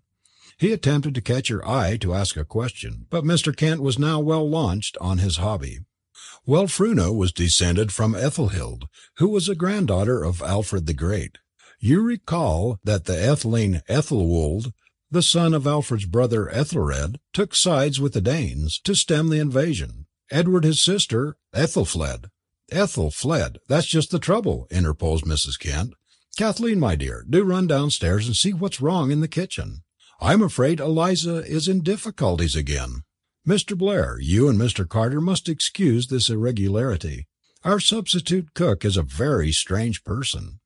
Kathleen left the room, and it seemed to Blair as though the sparkle had fled from the glasses, the gleam of the candlelight from the silver. Across the cloth he had watched her, girlish, debonair, and with a secret laughter lurking in her eyes. And yet he had not had a chance to exchange half a dozen sentences with her. The maid re-entered, whispering something to Mrs. Kent, and began to place the dishes for the next course. "Kathleen begs to be excused," said Mrs. Kent. "She thinks she had better stay in the kitchen to help Eliza." "Oh, I say," cried the curate, It's too bad. Do you think I could help, Mrs. Kent? I'm a very good cook. The bishop himself has praised my... Your what? Asked Blair. My ham and eggs, retorted the cleric. Perhaps you will let me wash the dishes, suggested Blair. I should be only too happy to assist. I feel very embarrassed at having intruded upon you at so inconvenient a time. I should not dream of such a thing, said Mrs. Kent. I believe that Eliza is perfectly capable, but as Joe said, she is eccentric. I'm quite accustomed to washing dishes, said Carter. In fact, the bishop always used to ask me to do it for him. Dear me, remarked Mr. Kent, surely the bishop has plenty of servants to help him in such matters. Blair applied himself to the food on his plate, to which he had helped himself almost unconsciously. He knew well the daring hardihood of his rival, and feared that the other might find some excuse to follow Kathleen to the kitchen. As he raised his fork to his lips, suddenly his hand halted. The dish was stuffed eggs. His mind reverted to the public library the evening before. Was it possible that the goblin... He determined that the first thing to be done was to get Carter so firmly engaged with Mr. Kent that the wolf in cleric's clothing could not withdraw. Then perhaps he himself could frame some excuse for seeing what was going on downstairs. Mr. Kent, he said, you should draw out Mr. Carter concerning his views on amending the liturgy of the established church. He has some very advanced ideas on that subject which have attracted much attention at Oxford. One of his interesting suggestions is that the radical churchmen should wear the clerical collar backside foremost, as a kind of symbol of their inverted opinions. The wretched Carter's hand flew to his neck, and he glared across the table in a very unecclesiastical manner. Really, said Mr. Kent, that is most interesting. I had noticed his modification of the customary dress. In what other ways, Mr. Carter, would you amend the ritual? The unfortunate curate was caught. That is, the bishop and I both think that the service is too long, he faltered. I am in favour of omitting the sermon. Hear, hear, cried Mr. Kent. It is most refreshing to hear a high churchman make such a confession. What else do you propose? Why, it has always seemed to me that the 39 Articles might, be somewhat condensed. Bravo indeed, though I fear the bishop would balk at that, said his host. The maid, appearing in the dining room again, whispered to Mrs. Kent. Philip, said the latter, the gas man is here again, and he says he must see the meter. He claims that there is a dangerous leak which should be fixed at once. Perhaps I had better go down to the cellar with him. Your rheumatism. My dear Mrs. Kent, cried the curate, seeing his chance, do nothing of the sort. It is the privilege of my cloth to take precedence when there is a danger of any kind. If anyone should be overcome by fumes, the consolations of the church may be needed. And without waiting for another word, he leaped up and ran from the room. Blair fidgeted in his chair, seeing himself outwitted, but there was nothing he could do. Pray go on with your supper, Mr. Blair, urged Kent. You must overlook anything that seems strange this evening. Everything seems to be widdershins, perhaps because it is St. Patrick's Day. I do believe that woman in the kitchen is at the bottom of it all. These stuffed eggs are positively uneatable. If I were not crippled with this lumbago, I would go down and fire her out of the house. Let me do it for you, cried Blair, half rising from his seat. Nonsense! I'm not going to sacrifice our good talk on antiquities so easily. I want very much to tell you about the Battle of Wolverhampton. The town was strongly loyalist in the Great Rebellion. In fact, in 1645 it was the headquarters of Prince Rupert, while Charles I is said to have stopped at the Blue Boar for a drink. At this moment came a ring at the front door, and Mr. Kent stopped to listen. They heard a male voice mumbling to the maid, who then came to her mistress to report. "There's a policeman out here, ma'am, to see Mr. Kent." "A policeman?" queried the antiquarian. "What next, I wonder?" "Well, supper is suspended. Send him in." And to Blair's dismay, the gigantic form of Whitney, the Iron Duke, crossed the threshold, in the correct uniform of the Wolverhampton police force. If Blair was dismayed, the counterfeit policeman was no less disgusted to see his fellow Scorpion sitting at the dinner table, but they gazed at each other without any sign of recognition. "Begging your pardon for interrupting, sir, but the chief sent me round for a word with you. There's been a gang of sneak thieves operating round here, sir, and some of 'em has been getting admittance to 'ouses by passing themselves off as gas inspectors, sir." Mrs. Kent screamed. "I 'ad a notion that one of these birds along Bancroft Road tonight, sir, and I wanted to warn you. Don't let the maid admit any tradesmen or agents from the gas company unless they're as proper badges, sir." "Heavens, Philip!" cried Mrs. Kent. "That dreadful man is downstairs now. Eliza threw him out once this afternoon, but he's here again. He may have murdered Mr. Carter by this time. Oh, Inspector, do hurry down at once and see what happened. There is a defenceless high church curate in the cellar with him. Mary, show the way downstairs." Blair poured out a glass of water for Mrs. Kent. "Don't you think I'd better go down too?" he asked. "Oh, please don't go," begged Mrs. Kent, faintly. "Stay here, in case he should escape upstairs. I believe we shall all be murdered in our beds." "Come, come," said Mr. Kent. "We mustn't let all this spoil Mr. Blair's supper. Have another glass of wine. The policeman will attend to the gas man. We don't often get a chance to talk to a genuine antiquarian. I think, Mr. Blair, that you will be greatly interested in the architectural restoration of our parish church. It exemplifies the worst excesses of the mid-Victorian period. The church itself is one of the finest examples of the cruciform type. The south transept dates from the 13th century, the nave, clerestory, and the north transept from the 5th. The chancel was restored in 1865, but I must confess that the treatment of the clerestory seems to me barbarous. Now, what are your own ideas as to the proper treatment of the clerestory?" The wretched American was nonplussed. He had a shrewd suspicion that matters were moving rapidly downstairs, yet he did not see any way of leaving the dining room to investigate for himself. He had hardly heard what was said. "Why, to tell you the truth, Mr. Kent, I read very little fiction nowadays. I'm rather worried about the gas man downstairs. Do you suppose your daughter can be in any danger? There might be some sort of explosion. Don't you think I'd better run down to see if I can help?" As they sat listening, Kathleen's voice was heard from the kitchen, raised in clear and angry tones. Blair could contain himself no longer. With an inarticulate apology he hurried out of the room, leaving the puzzled antiquarian and his wife alone at the supper table. Chapter 10. The Rhodes Scholar was correct in having feared the Goblin as a dangerous competitor in the quest of the Grail. King, as we intimated before, was a quaint-minded and ingenious person, modest in stature, but with a twinkling and roving eye.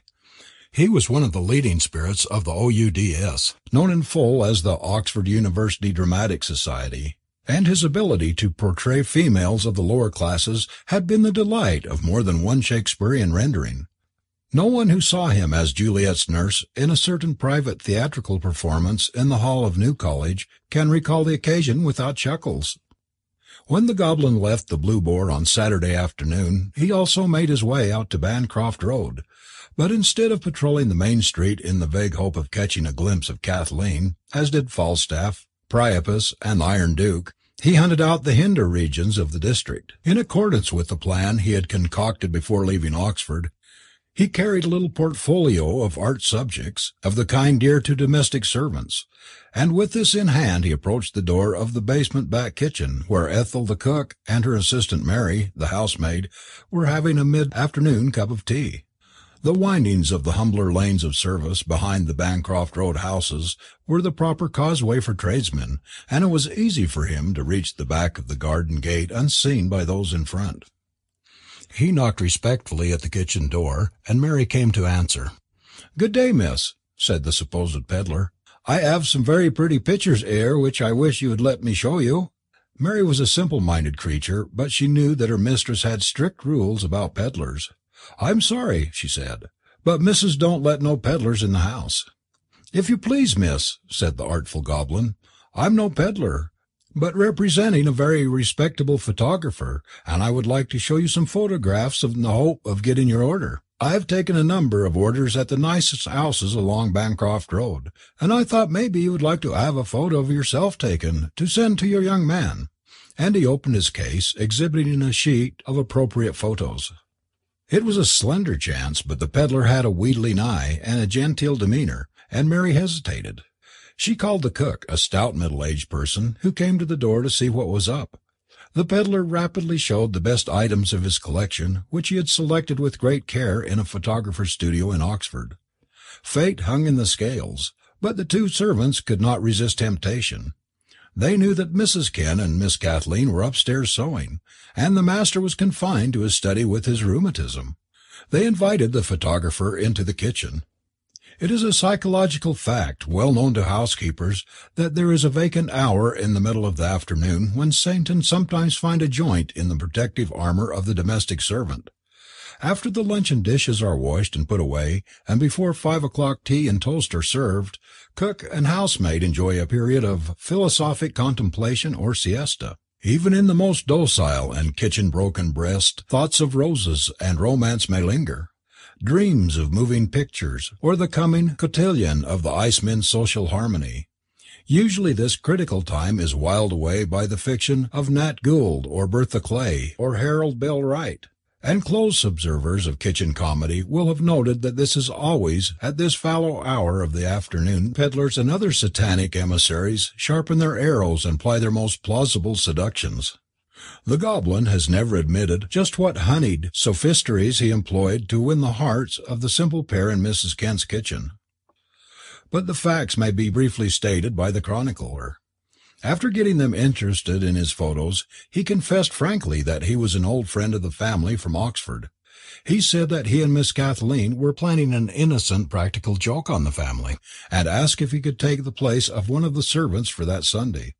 He made plain that his share in the joke must not be revealed to anyone, and then he played his trump card by showing them the text of the bogus telegram recommending Miss Eliza Thick, which he had dispatched from a branch postal office on his way through the town. "And is Miss Josephine in on the joke too?" required the cook. This question startled the goblin, but he kept his composure and affirmed that he and Miss Josephine had concocted the telegram jointly in Oxford, and by a little adroit pumping he learned Joe's status in the family.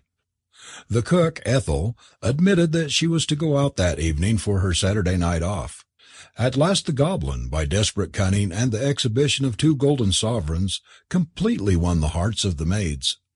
While they were talking, the doorbell rang, and Mary, returning from the upper regions, announced that it was another telegram from Miss Joe.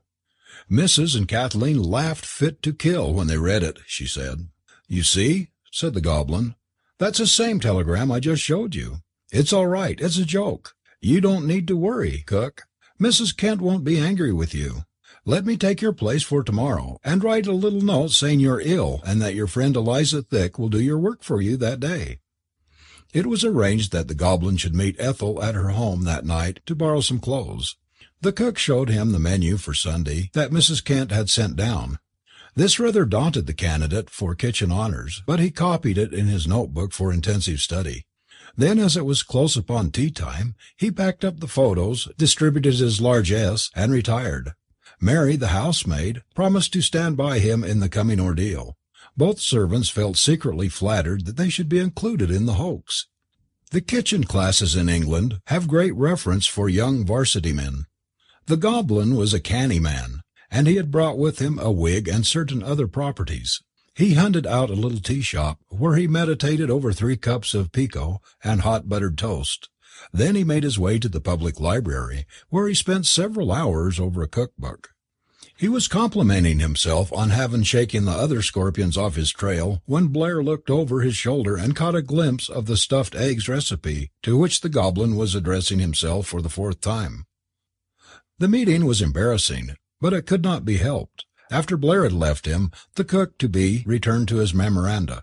Mrs. Kent trusted many things to Ethel's judgment, and her instruction as jotted down on a slip of paper included 3 possibilities: eggs, stuffed, devilled, or farcy, she had written, and the goblin was endeavouring to decide which of these presented the least distressing responsibility. He was a student of mathematics, and had attempted to reduce the problem to a logical syllabus. He read over his memoranda. Theorem: stuffed eggs. Data: 6 hard-boiled eggs, 20 minutes. A. Cut eggs in halves lengthwise. B. Remove yolks and put whites aside in pairs. C. Mash yolks and add 1. Half the amount of devilled ham. 2. Enough melted butter to make of consistency to shape. Half what amount of devilled ham, thought the Goblin, and where does the devilled ham come from? How does one devil a ham? What a pity Henry James never wrote a cookbook. It would have been lucid compared to this. To make of consistency to shape, what on earth does that mean? D. Clean and chop 2 chickens, livers, sprinkle with onion, juice, and sauté in butter. No, he cried, that's eggs farci. Wrong theorem. D. Make in balls. Make what in balls? Size of original yolks. Note, remember to measure the original yolks before cutting them lengthwise. E. Refill whites. Let's see, what did I fill them with before? F. Form remainder of mixture into a nest. That's a nice little homely touch. G. Arrange eggs in the nest and 1. Pour over 1 cup white sauce. Memo. See page 266 for white sauce. 2. Sprinkle with buttered crumbs. Allow plenty of time for buttering those crumbs. That sounds rather ticklish work. 3. Bake until crumbs are brown. H. Garnish with a border of toast points and a wreath of parsley. QED. Integral calculus is a treat compared to this, he said to himself as he reviewed the problem. I hope they have plenty of parsley in the house. That nest may need a little protecting foliage. I don't see how I can make any proper asylum for those homeless, wandering eggs out of that mess. So saying, he left the library to call upon Ethel at her home and complete his disguise. Chapter 11. Mrs. Kent was a deal puzzled by the bearing and accoutrements of her substitute cook. Eliza Thick appeared on the premises about 7 o'clock, and with the aid of the housemaid breakfast went through fairly smoothly. It was Kathleen's query about the coffee which elicited the truth. Mary, with nervous gigglings, announced to her mistress that Ethel was ill and had sent a substitute. The coincidence that Josephine's nominee should turn out to be a friend of Ethel struck Mrs. Kent as strange, and presently she went down to interview the new kitcheneer. Eliza Thick, a medium-sized but rather powerfully fashioned female, generously busted and well furnished with rich brown hair, was washing dishes. She curtsied respectfully as Mrs. Kent entered the kitchen. "Good morning," said Mrs. Kent. "Are you Eliza Thick?" "Yes, ma'am." "You brought a note from Ethel?" "Yes, ma'am." And fumbling in an opulent bosom, Eliza drew forth a crumpled scrap of paper. "I had a telegram from my niece in Oxford recommending you. How did she know of you?" "I worked at Lady Margaret Hall, ma'am, where the young lady is studying." "Why did you leave your place there?" "If you please, ma'am, my dishes was so tasty it made the young ladies discontented when they got home. Their parents complained that it gave 'em too 'igh ideas about wittles. The principal said I was pampering 'em too much, and offered to release me." Mary, who was listening, gave a loud snort of laughter, which she tried to conceal by rattling some plates. "Well, Eliza," said Mrs. Kent, "that will do. You must get on with the work as best you can. Judging by the coffee this morning, I don't think your cooking will have the same effect on us that it did on the students at Lady Margaret Hall. We were expecting a guest for lunch, but I will have to put him off until supper. I've written out the menu for the day. Mary will give you any help she can." "If you please, ma'am," said Eliza. "Yes." "Cook gave me a message for Miss Kathleen, ma'am, which she asked me to deliver in person." "A message for Miss Kathleen?" "Yes, ma'am." "Well, you can tell me. I will tell Miss Kathleen." "Cook said I was to give it to her personally," said the persistent Eliza. "How very extraordinary," said Mrs. Kent. "What did you say was the matter with Ethel? Is it anything contagious?" "Oh, no, ma'am. I think it's just a touch of nervous debility, ma'am. Too many white corpuscles, ma'am." "Well, I don't think Miss Kathleen can come down now, Liza. We have just had a very strange telegram, which has rather upset us." "Yes, ma'am." The new cook sat down to peel potatoes and studied the mechanics of kitchencraft. She found much to baffle her in the array of pots and pans and in the workings of the range. From a cupboard she took out mincemeat choppers, potato mashers, cream whippers, egg beaters, and other utensils, gazing at them in total ignorance of their functions. Mrs. Kent had indicated jugged hare and mashed potatoes for lunch, and after some scrutiny of the problem, Eliza found a hammer in the cabinet with which she began to belabour the vegetables. Mary, who might have suggested boiling the potatoes first, was then upstairs. By and by Kathleen heard the thumping, and came into the kitchen to investigate. "Good morning, Eliza." "Good morning, miss," said the delighted cook. "Oh, I am so happy to see you, miss." "Thank you, Eliza. Did you have a message for me from Ethel?" "Yes, miss. Ethel said she hoped you'd give me all the help you can, miss, because, you see, miss, cooking for a private family is very different from cooking in a college where there are so many, miss." "I see. Well, what on earth are you doing with those potatoes, Eliza?" "Mashing 'em, miss." "What, with a hammer?" "I washed the hammer, miss." "Surely you didn't mash them that way at Maggie Hall, Eliza?" "Yes, miss. The young ladies got so they couldn't abide them done any other way." Kathleen looked more closely, and examined the badly bruised tubers. "Good gracious!" she exclaimed, with a ripple of laughter. "They haven't been cooked yet." Eliza was rather taken aback. "Well, you see, miss," she said, "at the college we use nothing but fireless cookers, and I don't understand these old-fashioned stoves very well. I wanted to get you to explain it to me." "It's perfectly simple," said Kathleen. "This is the oven, and when you want to bake anything—" "Whew!" she cried, opening the oven door. "What have you got in there?" She took a cloth and lifted out of the oven a tall china pitcher, with a strange-looking object protruding from it. Eliza was panic-stricken. For an instant she forgot her role. "My God, I put the hare in there and forgot all about it. What a bally sell!" Kathleen removed the hideous thing, hardly knowing whether to laugh or cry. "Look here, Eliza," she said. "They may jug hares that way in Maggie Hall, but I doubt it. Now what can you cook? We've got guests coming tonight. A gentleman from America is going to be here, and we must put our best foot forward." Eliza's face was a study in painful emotion. "Excuse me, miss," she said, "but is that American gentleman called Mr. Blair?" "Yes," said Kathleen. "Really, Eliza, you are most extraordinary. How did you know?" "I've heard of him," said Eliza. "I think I ought to warn you against him, miss. He's a counterfeiter." "Nonsense, Eliza. What notions you do have! He's an antiquarian, and he's coming to see my father about archaeology. He's a friend of Miss Josephine from Oxford. Now I think you better get on with your cooking and not worry about the counterfeiters." "Miss Kathleen," said Eliza, "I think I'd better be frank with you.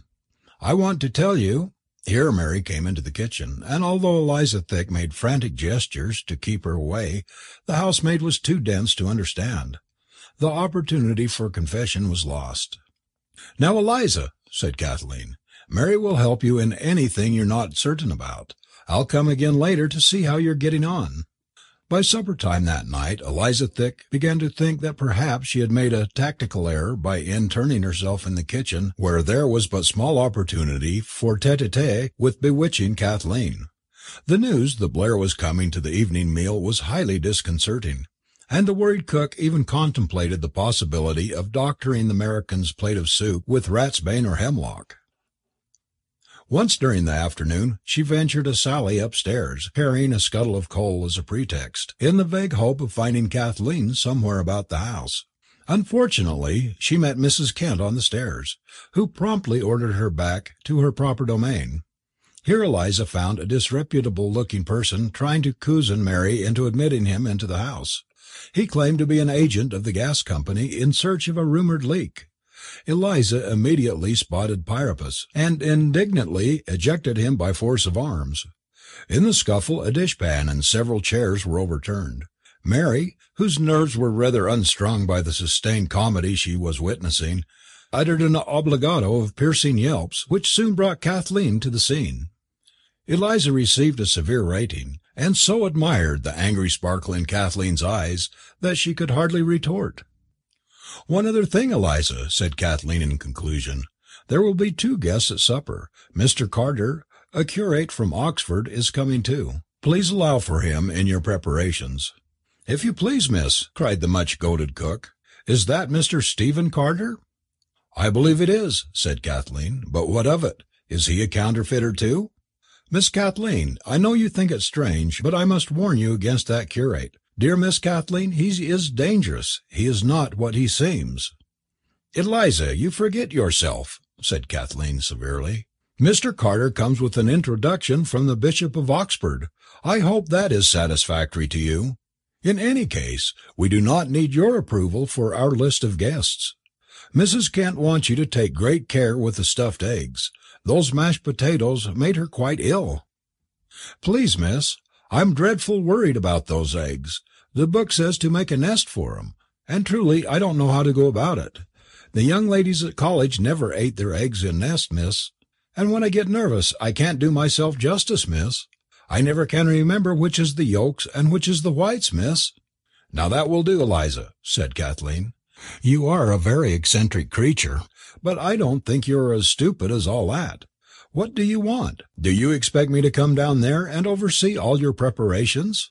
Oh, if only you would, miss, it would be so gratifying."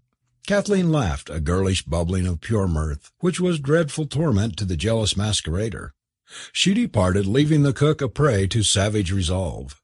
"Well," thought Eliza, "if the supper's bad enough, I guess she'll just have to come down and help me. Thank goodness Blair and Carter are both coming. They'll cut each other's throats, and perhaps the stuffed eggs will win after all. As for that gas man, he won't get into this house unless it's over my dead body." Chapter 12. It was a feverish and excited Eliza that Kathleen found in the kitchen when she tripped downstairs after the soup course. On a large platter the cook had built a kind of untidy thicket of parsley and chopped celery, eked out with lettuce leaves. Ambushed in this were lurking a number of very pallid and bluish-looking eggs, with a nondescript stuffing bulging out of them. "I forgot to measure the yolks, miss," wailed Eliza. "That's why the stuffing don't fit. Shall I throw a dash of rum on board to stiffen 'em up?" In spite of her vexation, Kathleen could not help laughing. "No, no," she said. "We'll tidy up the nest a bit and send 'em downstairs." "That's grand," said Eliza, watching Kathleen's quick fingers. "'Tis a beautiful comely hand you have, miss, one that it's a pleasure to admire." "Now, Eliza," said Kathleen, "you must not shout up the dumb waiter so. I distinctly heard you cry out, 'This plate's for the parson,' as you sent up one of the dishes of soup." "If you please, miss," said Eliza, "this was because it was the plate I spilled a spoonful of pepper into, and I thought it had better go to the cloth than anywhere else." "Miss Kathleen, I have something very urgent to say to you before them two counterfeiters upstairs commit any affidavits or sworn statements." "You dish out the eggs, Eliza," said Kathleen, "and I'll send them up the dumb waiter. Quick now. And where's your dessert? Is it ready?" "All doing finely, miss," answered Eliza, but as she opened the oven door her assurance collapsed. She drew out a cottage pudding, blackened and burnt to carbon. "A great success," said the bogus cook, but holding it on the other side of her apron so that Kathleen could not see. "Here, I'll just shoot it up the shaft myself before it gets cold." She hurried into the pantry, whisked it into the dumbwaiter before Kathleen could catch a glimpse, and sent it flying aloft. "That smelled a little burnt, cook," said Kathleen. "Just a wee bit crisp on one side, miss."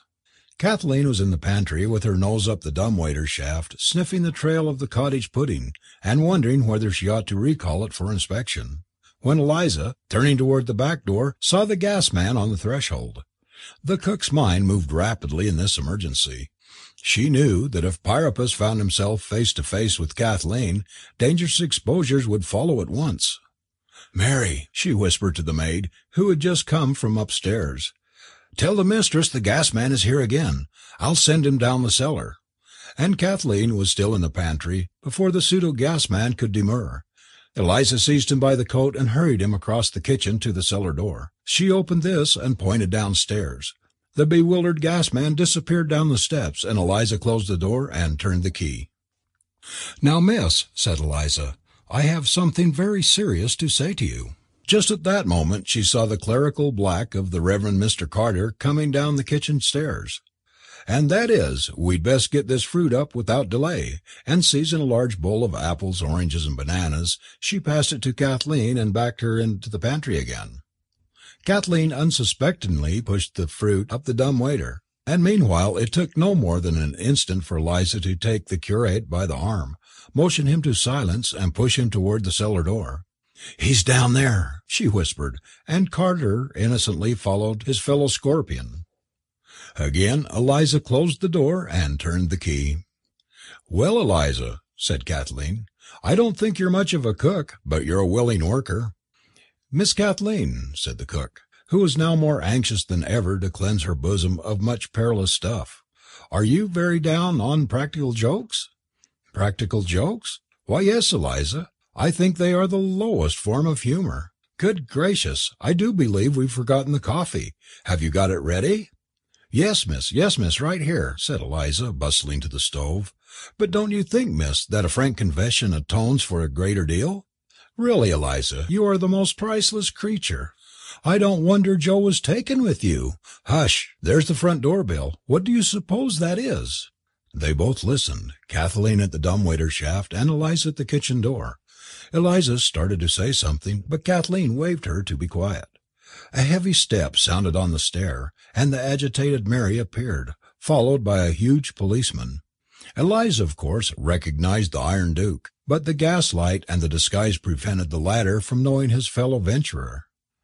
"What on earth is the matter?" said Kathleen. "Please, miss," said the blue coat, "your mother said there's a gas man down here, and I've been sent by headquarters to take him in charge.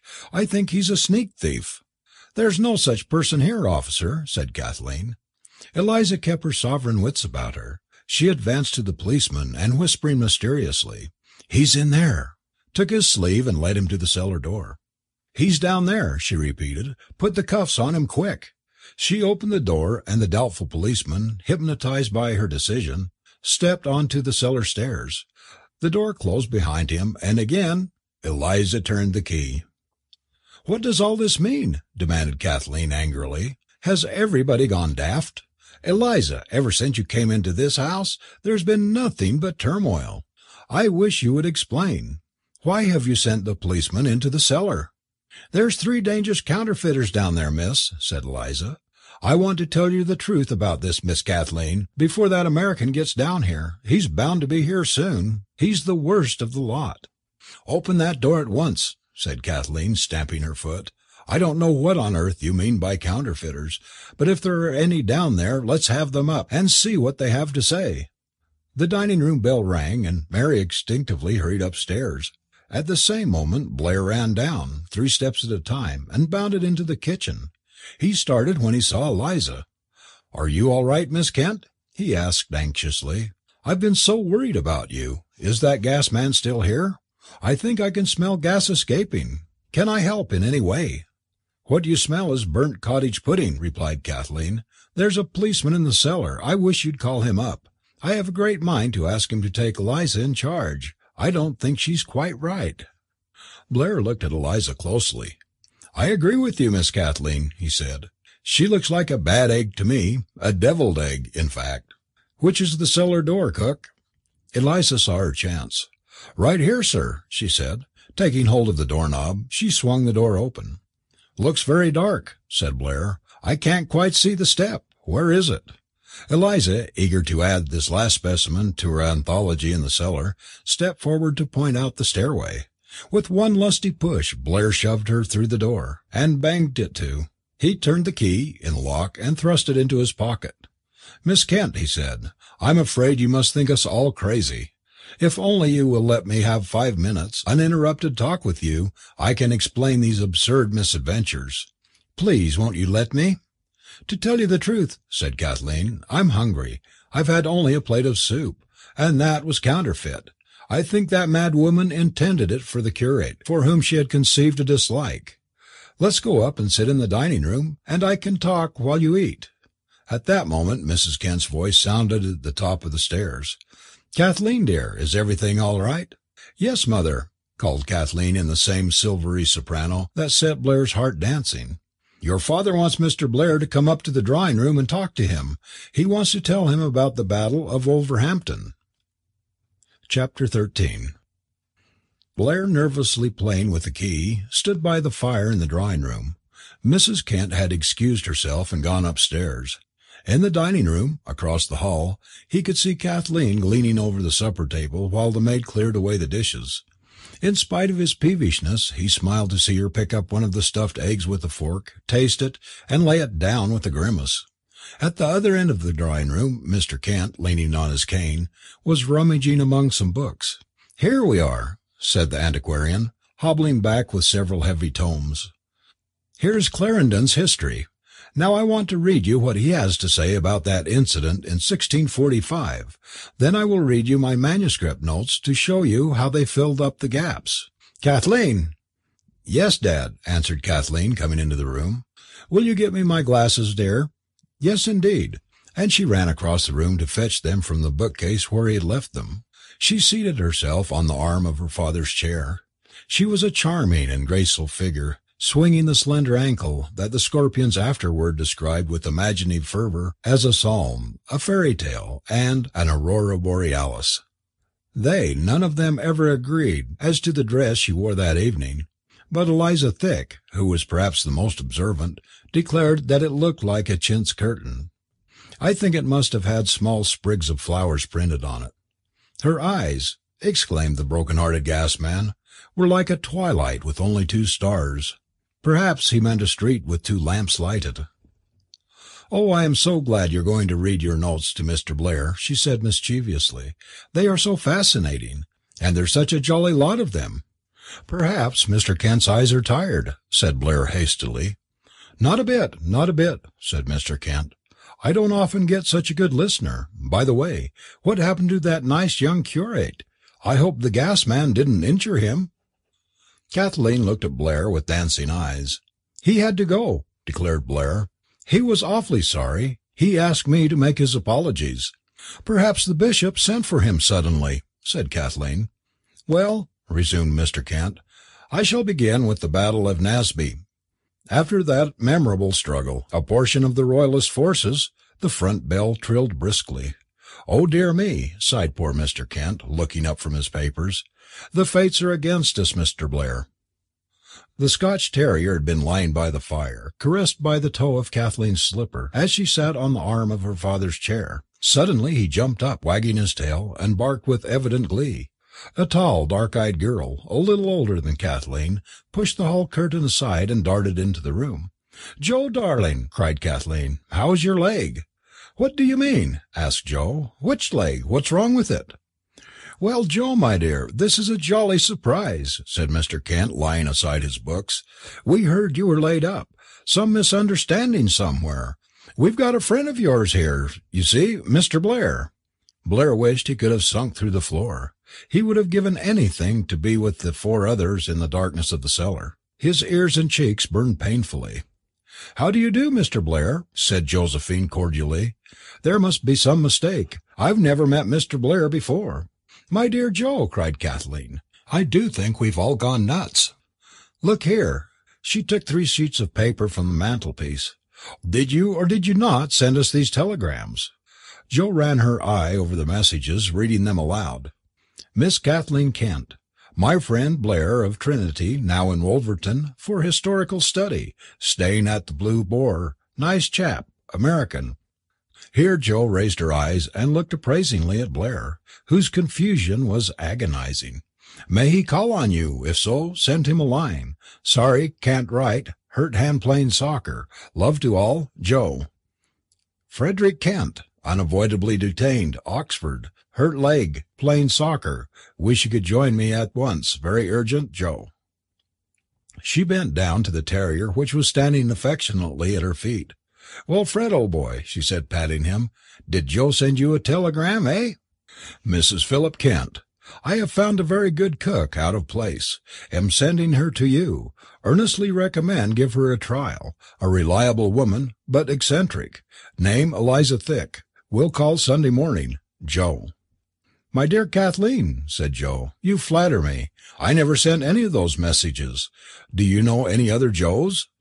"I beg your pardon, Miss Kent," said Blair, "but I must tell you. I sent 2 of those telegrams, and I think I can guess who sent the other. Miss Eliza Thick herself." "You!" exclaimed Mr. Kent and both girls in the same breath. "Yes, Mr. Kent, I blush to confess it, but you and your family have been abominably hoaxed, and I see nothing for it but to admit the truth. Painful as it is, I prefer to tell you everything." The 2 girls settled themselves on the couch, and Mr. Kent, bewildered, sat upright in his chair. The dog, satisfied that everything was serene, jumped on the divan and lay down between Joe and Kathleen. The unhappy Blair stood awkwardly on the hearth rug. "Last January," he began, "a gentleman by the name of Kenneth Forbes, an undergraduate of Merton College, now studying the gas meter in your cellar, was in Blackwell's bookshop in Oxford, browsing about. Lying on a row of books in a corner of the shop, he happened to see a letter, without an envelope. He picked it up and glanced at it. It had evidently been dropped there by some customer. The address engraved on the paper was 318 Bancroft Road, Wolverhampton. It was dated last October, and the letter began, 'Dear Joe, thank you so much for the tie. It is pretty, and I do wear a tie sometimes, so I shan't let the boys have it.' In the upper left-hand corner were 4 crosses, and the words, 'These are from Fred.' The letter was signed Kathleen." The two girls looked at each other.